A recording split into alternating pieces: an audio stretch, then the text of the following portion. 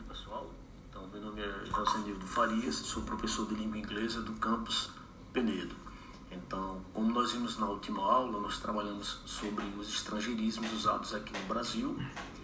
Muitos alunos, na primeira aula, estranharam, disseram que não usavam estrangeirismos, ou que não gostavam de inglês, ou achavam difícil, ou não gostavam de língua estrangeira, inglês ou espanhol. E então a gente começou a fazer umas atividades para que vocês percebessem o quanto que vocês usam de estrangeirismos. Então, por exemplo, do francês, au revoir, toilette, tournée, o conjunto de músicas, o pot-pourri, e de outras línguas também. Mas com a globalização, o processo de globalização, como vimos na última aula, parece que o inglês é a língua que todo mundo se comunica. Então, restaurante em que você atende a si mesmo, self-service. O garoto é o boy. O livro mais vendido é o best-seller. O cavalheiro, uma pessoa educada, é um gentleman. Alta sociedade, high society, e outros, e outros, e outros.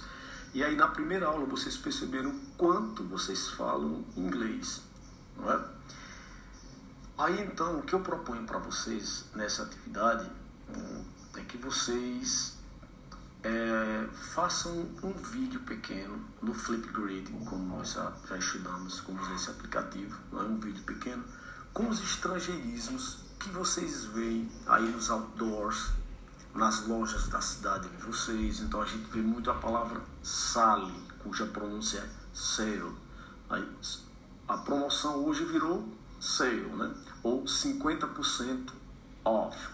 Então o desconto terminou virando a palavra off. O que eu gostaria que vocês fizessem é gravar um pequeno vídeo no Flipgrid, pensando na cidade, no lugar em que vocês moram, o quanto que tem de estrangeirismos nos outdoors, nas fachadas das lojas.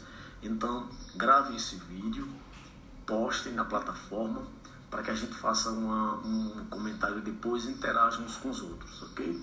Se vocês quiserem também, aqueles que não quiserem gravar um vídeo, vocês podem também fazer um áudio, um pequeno áudio no podcast. Falou? Então, aguardo todo mundo para a gente interagir. Um abraço.